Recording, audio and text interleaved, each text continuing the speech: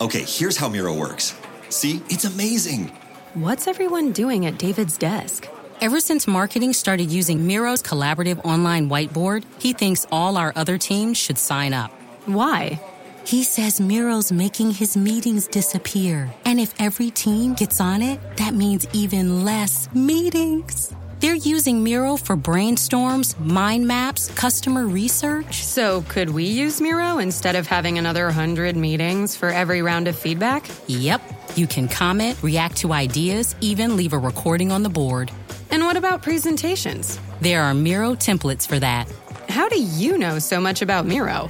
I've actually been using it all along. I just used a Miro board to plan the best vacation. Okay, I'm on board. See how Miro users save up to 80 hours every year by meeting less and doing more. Get on board at Miro.com with 3 boards free forever. That's MIRO.com.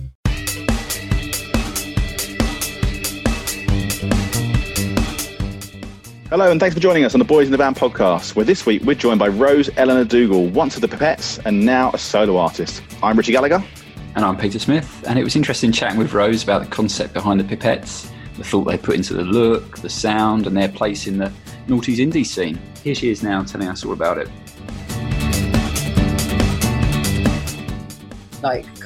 We don't look like pop stars, but we kind of wanted to pretend and create a fantasy that maybe we could be pop stars. And so we had these little dance routines and little characters and stuff. And it was kind of nice. It was just to be a bit escapist about the way we're thinking about it, instead of it all having to be really real. I think there's a kind of sometimes that thing about you've got to be real. It just kind of becomes a bit limiting, and we wanted to construct a kind of our own reality. Yeah, they certainly stood out and had some great 3-minute pop tunes too. But the Pipettes also had a lot of lineup changes, and in 2008, Rose left to start her own solo project. 3.5 albums later, we caught up with her to chat about that transition, recording the full album, which she's doing right now, and also some crazy days she had at the start of her solo career, writing and performing with Mark Ronson. So kick back and have a listen, and give us a follow on our social media channels, and do leave us a nice review as well. But for now, here's Rose Elinor Dougall. Enjoy.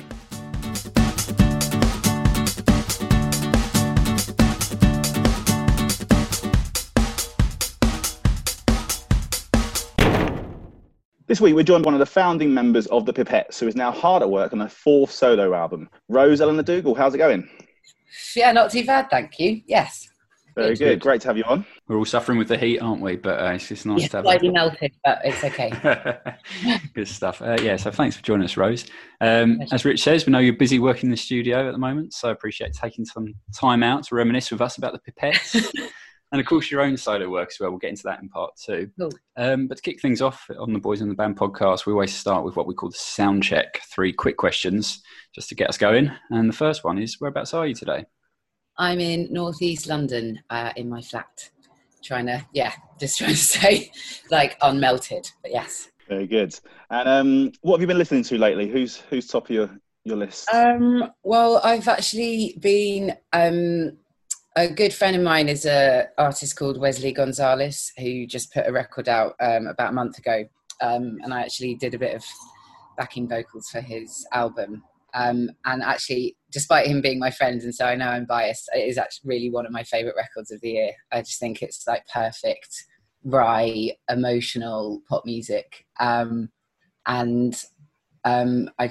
He's got a really brilliant voice. He's just a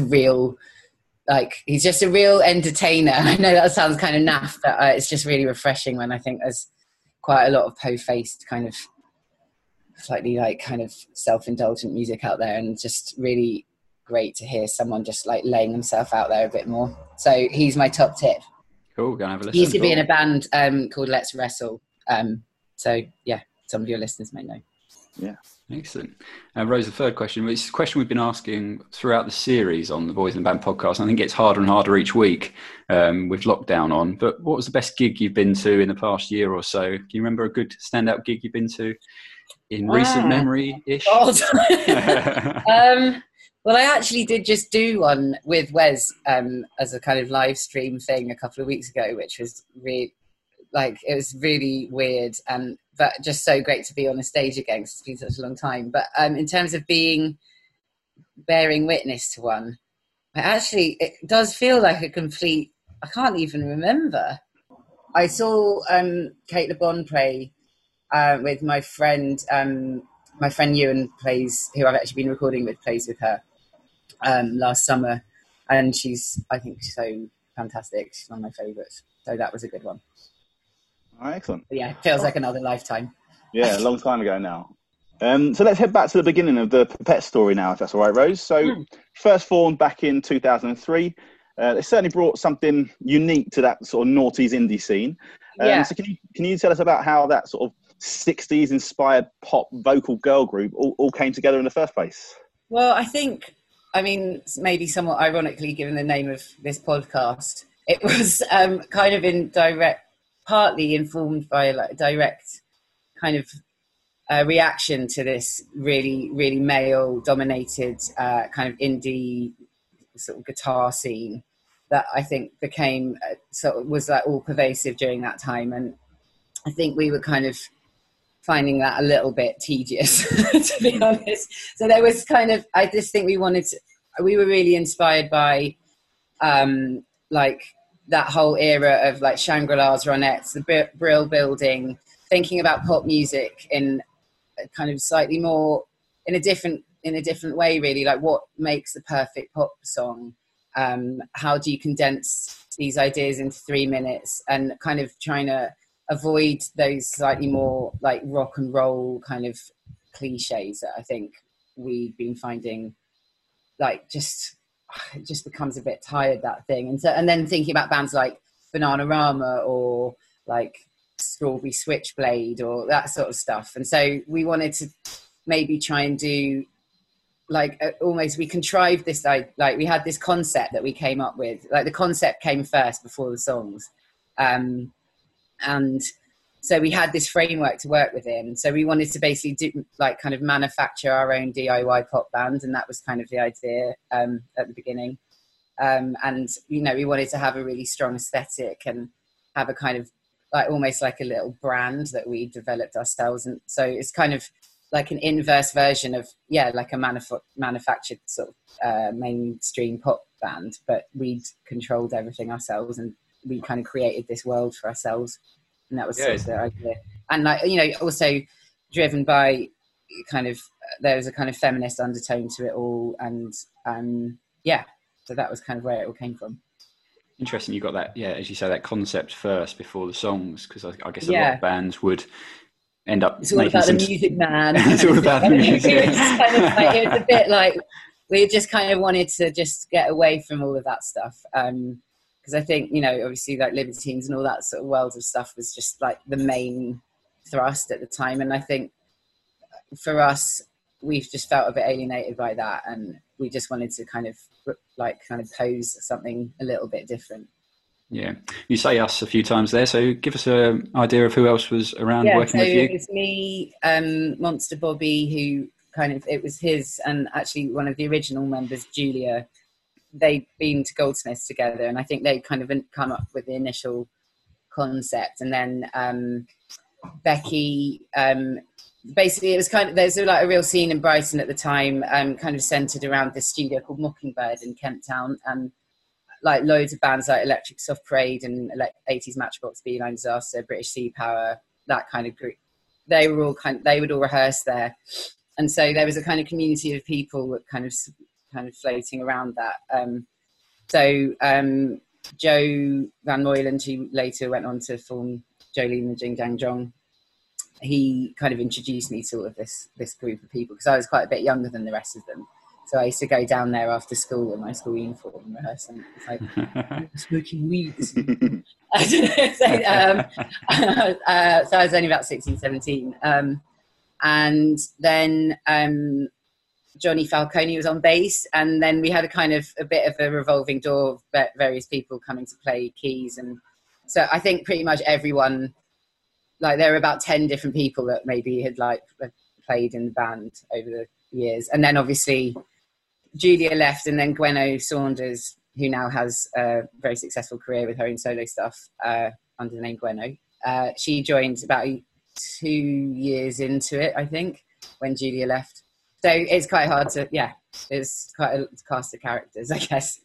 You talked there about all the different bands. It sounds like there's a real vibrant scene around in Brighton at that time. There really was. And I guess this was sort of the last moment where kind of the music industry was still functioning on its old kind of model. There was still quite a lot of money flying around. People were getting signed without too much problem. You know, people were still buying records. The recession hadn't kicked in properly. You know, it was just a very different landscape, and there were loads of small venues, loads of studios, and it felt like music was really loads of club nights. It was, and I think from what I can tell, like that isn't really the case in Brighton anymore. I know a few people that still live there, and I definitely think that it's just, you know, you could actually live there really cheaply, and that is not the way it is now. So I think that was a real kind of heyday for Brighton in general. Yeah, myself and Rich were at Brighton Uni really? mid-noughties time. Yeah, right. So you know, as gig goers, we saw, you know, some of these great club nights you talked about. Saw great gigs. Did you go to the Pav? I might have seen you there. Yeah, absolutely. Yeah, I'm sure our paths might have crossed at some point. Great Escape Festival, for instance. Yeah, these fantastic things going on. That's still going, and I think that is a real boon for Brighton. But on the other hand, it's now become, that festival, I think, has become such a sort of industry-led thing that actually it's not really, I mean, it's a great thing for Brighton, but it's not as I feel like the bands from outside of Brighton come down to play that festival, and I don't feel like it's fully integrated with what is actually happening in the Brighton music scene itself necessarily.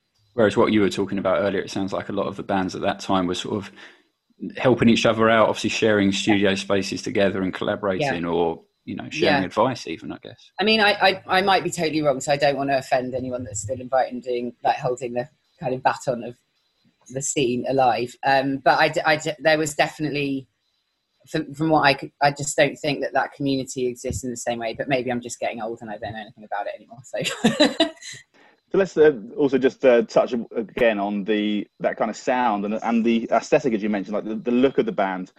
Were you big fans of the 50s and 60s era? You know, how did the polka dots thing sort of integrate into the band as you became known for?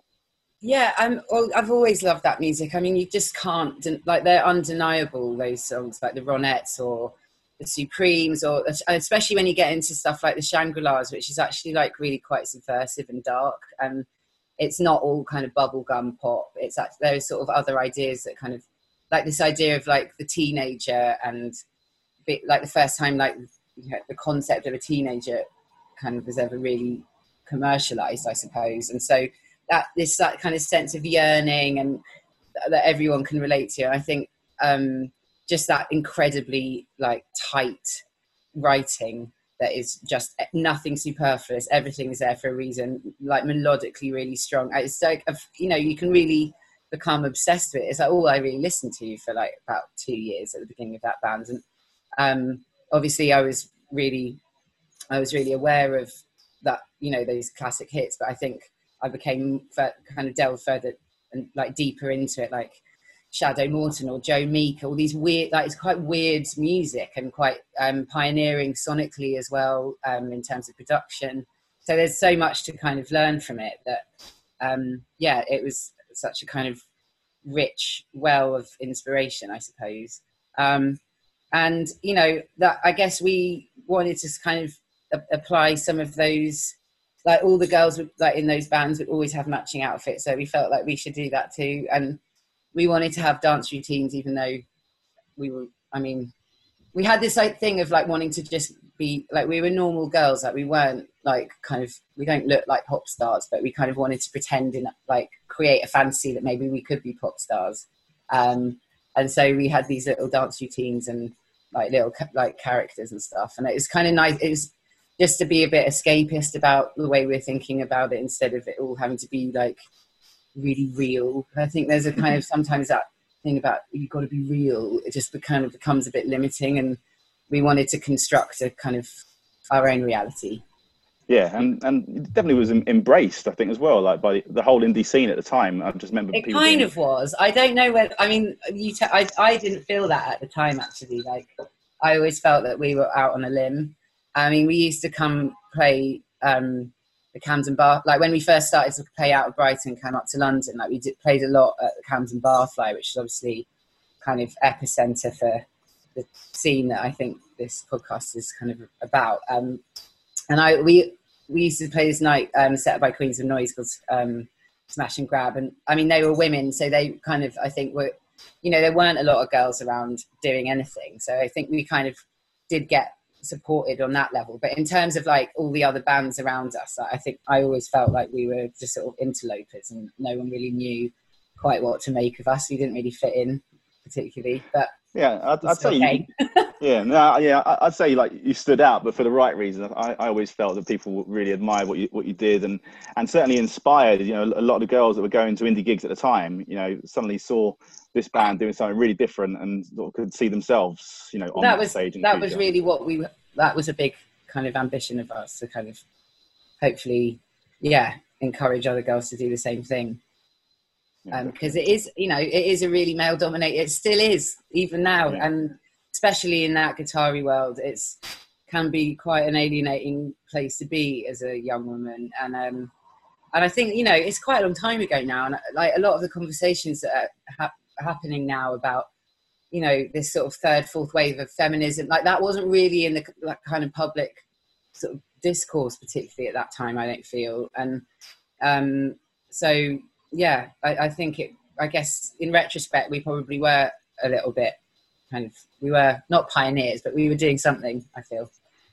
Sure. So we've spoken quite a lot about the concept of the group, of the band.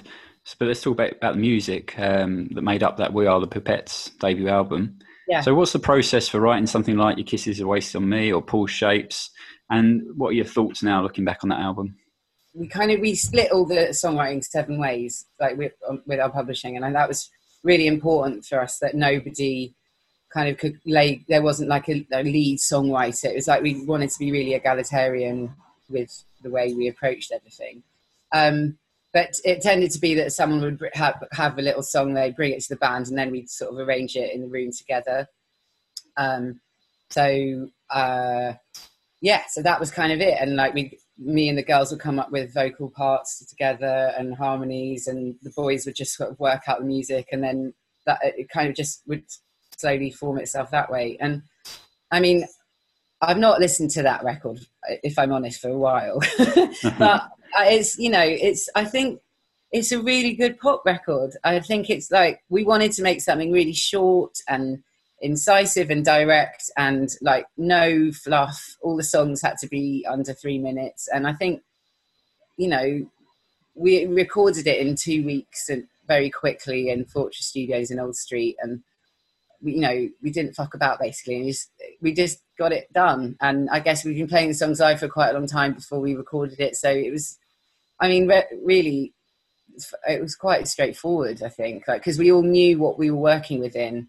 So I guess it's a completely different process to like the way I write my own music now, but it was a really great experience to have to learn to apply I was the first real songwriting I'd done for a band. I've been writing a little bit on my own previously, but it was kind of almost like going to like songwriting school or something. So yeah. And you mentioned Your Kisses Are Wasted on Me, and sort of that did pretty well in the US as well, and heard that you had some good shows over in South by Southwest. So how did the band go down outside of the UK? What are your memories of touring around the globe at that time? Well, I mean, I think looking back, like I think we didn't really realise how lucky we were. I mean, we toured America 3 times in a sleeper bus, which is just sort of unheard of these days, unless you've got massive budgets. We kind of always hoped that the band would go down well in Japan, and it did. We were like number 2 in the charts, like the week our album came out, which was amazing. We got to go there like 3 times and had lots of kind of lost in translation moments where like one of our songs got used for some dodgy sitcom and as a theme tune, and we had to do a kind of cameo on set, and none of us knew what the hell was going on. It's like, it was, you know, and we got to go to Australia a couple of times and toured you. You know, I think that kind of touring globally now for a band is so difficult. And I guess kind of didn't really know how lucky we were in a way to have these audiences that were sort of receptive to us, to make that possible. So yeah, I mean, it was about 3 or 4 years of quite like full on. It was full on, yeah, proper. And as you said, you know, you're sort of late teens, early 20s there. Yeah. This all happened fairly young for you. It must have been quite a bit of a whirlwind, really. It was a bit. It was, you know, it was. I got the bug. So, yeah, I'm doomed. Bit early. But then you and Becky left the band in 2008. You mentioned earlier about Julia being replaced by Gweno in 2005. So no original members left at that point. So, you know, we talked about the excitement, the whirlwind, the things you learned as a songwriter, the enjoyment of that concept that you managed to deliver so successfully. So why do you decide to step away? Well, I think, you know, we'd come to the end of that touring cycle and it was time to start thinking about album number 2. And I was, I guess, 21 by this point. And I think, you know, working on there were so many great things about working within those kind of confinements, but that became a little bit constricting for me personally, by sort of thinking about having to write another record in that way. I'd sort of lost, I didn't really know, like when I was writing the songs that made the album, like I was at school, those things were relevant to me, and I guess I couldn't quite see how they would sort of become where they, it just didn't fit with where I was at that point in my life. And I guess, you know, I have a kind of different, I grew up listening to a slightly different kind of world of music that actually informed the music that I would like to make personally, and it just felt like the right time to maybe just make a leap and see what happened out on my own. It was a hard thing to decide, but I just felt like it just had run its course for me personally. But I mean, I'm so proud of what we managed to do. But it kind of almost felt like it was only ever meant to exist for one record in my head. Yeah, bold step to walk away. But the band went on to release a second album, Earth versus the Pipettes, in 2010. But then they finished up and disbanded the following year. But Rose, you continue making your own music, and we'll pause here, and then in part 2 we'll talk about your solo work and how you've got on with your first 3 albums, and also collaborating and performing with Mark Ronson. Cool.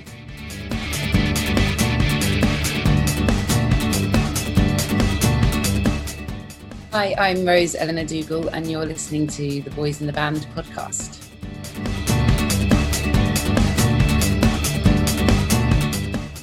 You're listening to the Boys in the Band podcast. For more noughties nostalgia, check out our Twitter, Facebook and Instagram pages, and make sure you hit subscribe to the podcast for more interviews like this.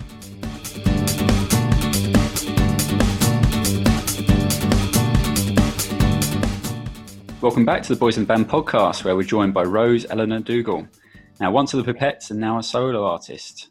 Now, around 2007, Rose, I remember seeing Mark Ronson on a night out in London, and I can remember pestering him rather drunkenly about various bands and telling him actually about the Pipettes. I think if we look at the chronological order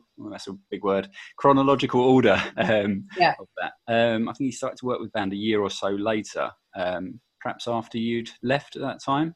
Yes. But you've ended up working, Mark, in the end anyway, as a solo artist. So tell us about how that all came together.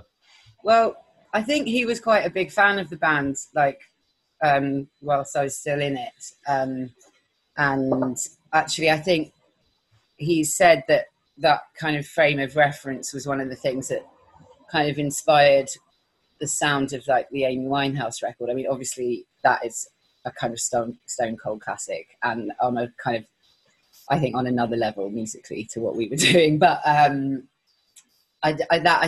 he's definitely been aware of me previously. And I think I met him on a drunken night in 2007. And I think I might have told him to fuck off because he was nicking all my cigarettes. But that apparently didn't put him off me. And I think, so I guess this is in 2009. He just got in touch with me completely out of the blue on MySpace, which even then was starting to feel like a bit of an archaic form of communication. Just saying, hey, are you around? I want to talk to you about something. I was like, oh my God, what is this? And then I ended up going for a 20-minute meeting with him in a studio in Shoreditch. I was like, I'm writing a new record.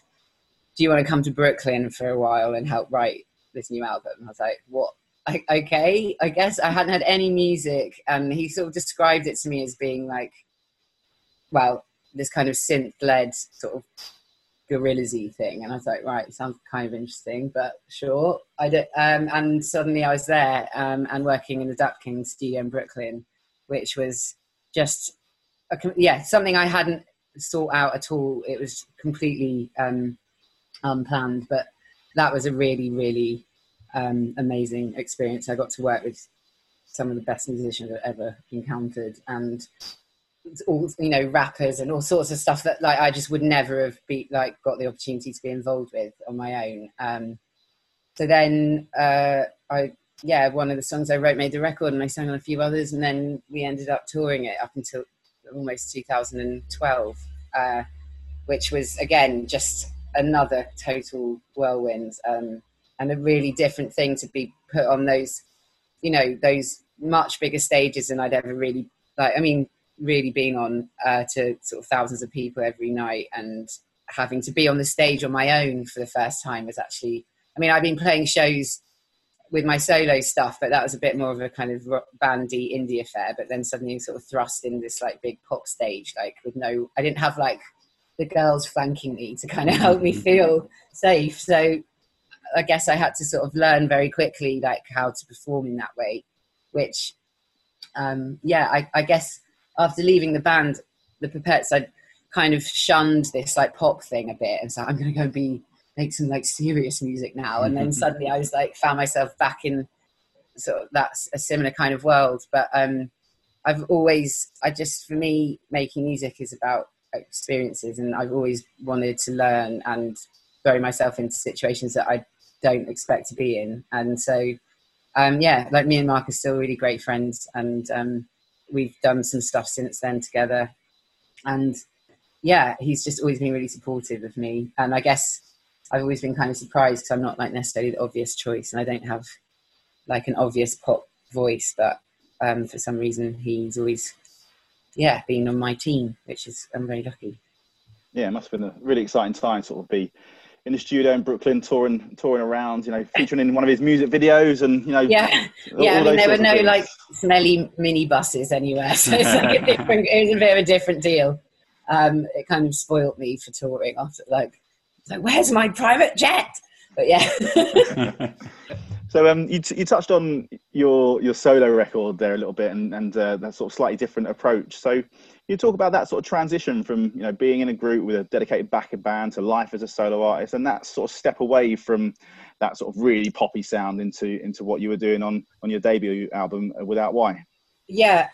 Well, I guess it was just a very. I did sort of feel like I kind of just took me a while to kind of recalibrate after I left the band, and sort of just actually what the hell just happened, and so I'd spent a few months feeling a bit kind of at sea, and just started writing very simply on my own in my bedroom on the Casio tone keyboard, and sort of slowly just developed. I kind of just wanted to break out of having to think about writing for anyone else, and just try and maybe employ some of them.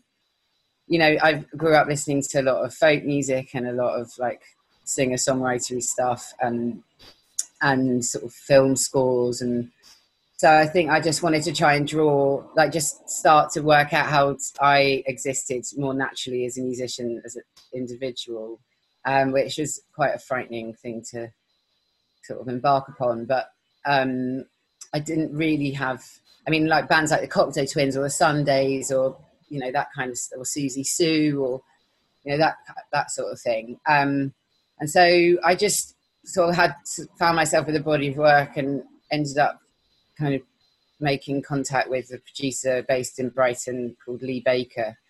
So me and him just worked very closely together, just kind of building up these arrangements around these very, very primal little demos that I had. So that took about 6 months actually altogether, just kind of very gradually, slowly find this kind of soundscape, for sonic palette for what I was trying to achieve. So yeah, that came out in 2010. Actually, whilst I was still on tour with Mark, so my band ended up supporting him, and then I'd go and do the Mark show afterwards, which was quite hard work actually. Yeah. So that was that. What now? Then I made another one. And you made another one. Obviously, that's such a busy time, it sounds like, there with those two aspects going on. But it was a 7-year break before Stellular came out, your second album.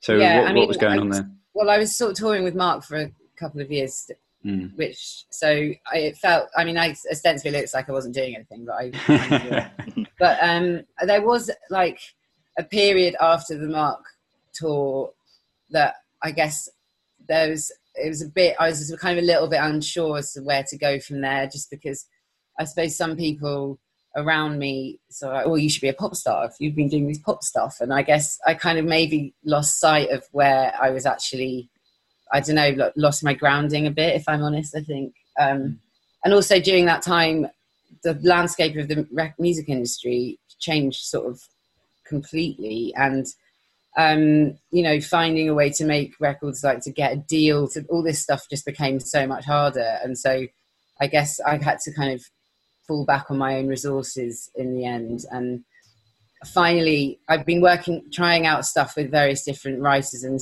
producers, and I finally ended up meeting Ollie Baston, who is a brilliant producer, also has his own solo project called Boxed In. And then suddenly, it just very, very quickly, it all just kind of came together, and we just had this really brilliant kind of musical relationship just developed very, very organically. And so that was kind of just me and him in the studio, just writing and recording over the course of about 2 or 3 months. And then suddenly I had an album. And actually I did finish it in 2000, like the end of 2015. But it just, for some reason or other, is not very interesting. It just took a while to find the right way to get it out. So that was where that kind of gap came from. But yeah, a pretty big break between those first 2 albums. But your third album, A New Illusion, quickly followed just last year, and you're back in the studio already. So can you tell us about what you're working on now?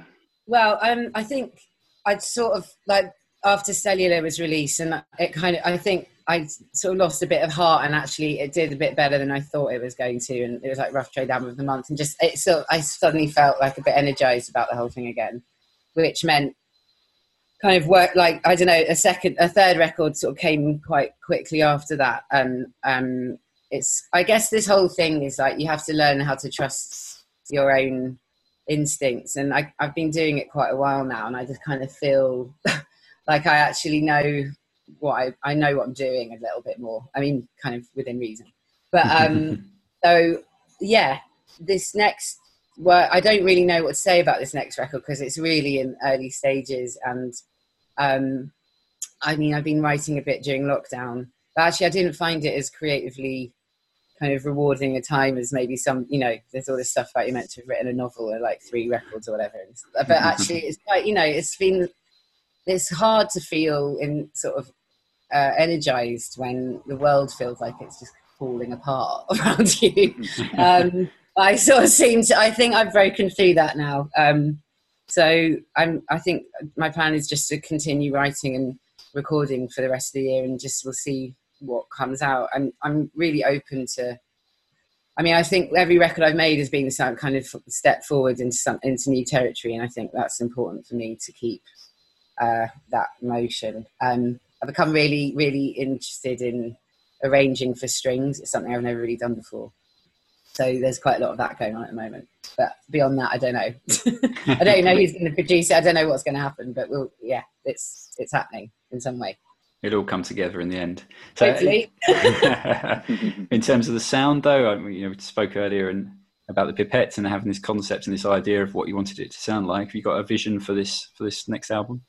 Well, I guess the last record, A New Illusion, was kind of trying to just get back to, like, my main instrument is piano, and I avoided playing piano for most of, like, I don't know, for some reason I just felt kind of weird about it and would tend to move towards synths more or other sounds. But I think I've just sort of really started to enjoy writing and playing piano and singing, and I want that to maybe be a bit more of a foundation, just something that's a little bit more natural and a little bit less contorted. And I've got some really fantastic musicians around me who are very generous with their time and energy, and I'm kind of just interested in sort of the opposite of all the stuff I was talking about with the Pipettes. It's just letting things breathe a bit more and not being quite so kind of heavy-handed about verse, chorus, verse. Like,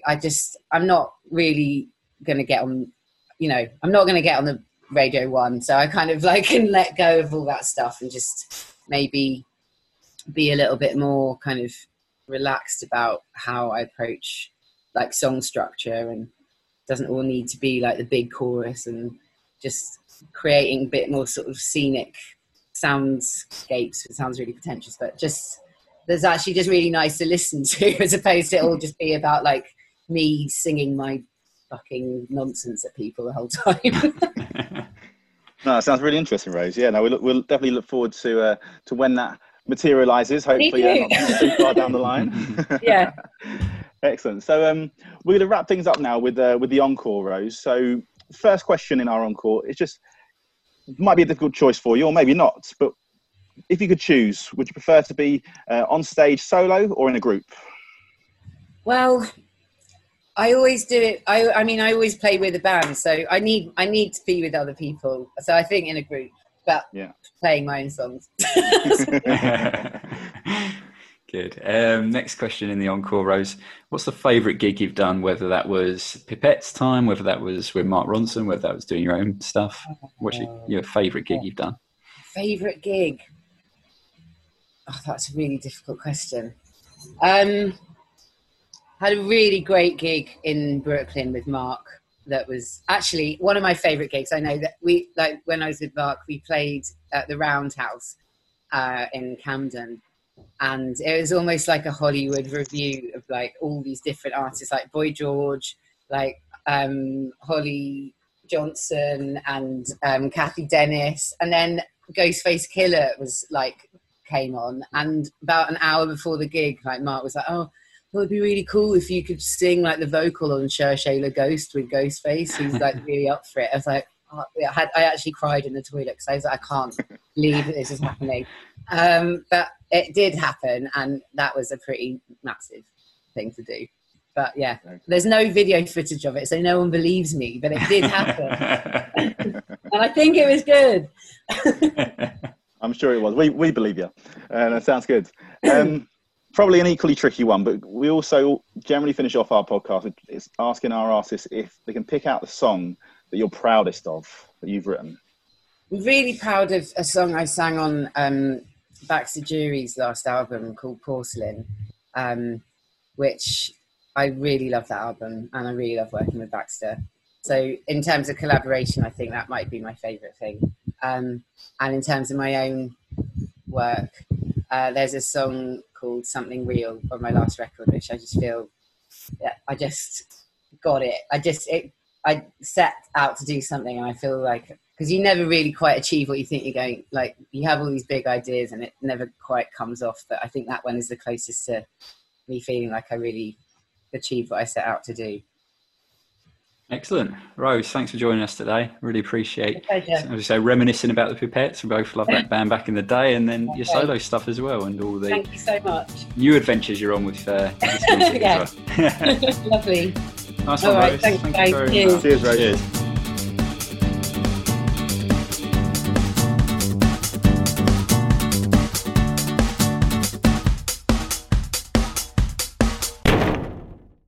When you save on auto insurance for driving safe with USAA Safe Pilot, you'll feel like a big deal, even in a traffic jam. Save up to 30% with USAA Safe Pilot. Restrictions apply.